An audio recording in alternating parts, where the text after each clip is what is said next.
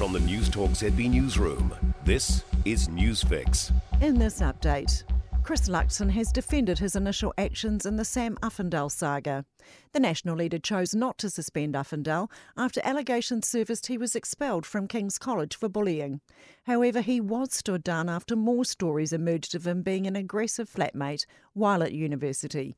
Luxon told News Hub Nation that was the only incident of concern. But what subsequently happened on Tuesday evening late was that we received a new allegation, which is serious and concerning, around his time at university. And at that point, that's when I said, right, we need to be able to have an independent investigator.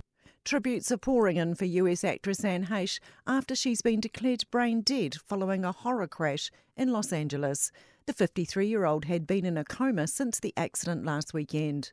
According to a family statement, Heche has not been taken off life support, so they have time to see if she's a match for organ donation. Her son, Homer Laffoon, released a statement saying, "My brother Atlas and I lost our mum. After 6 days of almost unbelievable emotional swings, I am left with a deep sadness." A suspect has been named in the stabbing of novelist Salman Rushdie. Hadi Matar, a 24-year-old from New Jersey, is in custody after allegedly rushing on stage and stabbing Rushdie in the neck and abdomen. Police say he had an access pass for the event. The FBI is involved and now looking for a motive. Rushdie remains in surgery. National Party's health spokesperson says the government's measles vaccine catch-up program has been an utter failure. The $26 million program aimed at jabbing 300,000 15 to 30-year-olds only managed to get 7% of that.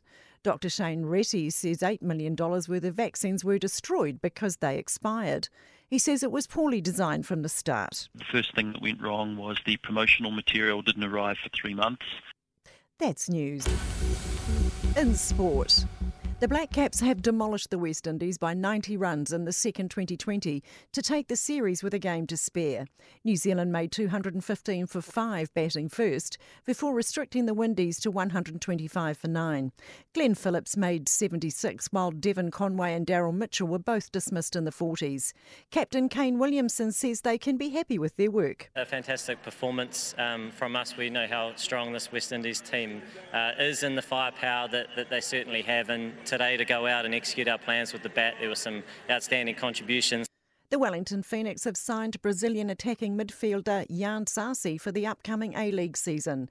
He will become the 8th Brazilian to play for the Phoenix. That's sport. I'm Sandy Hodge. For more news, listen to News Talk ZB live on iHeartRadio.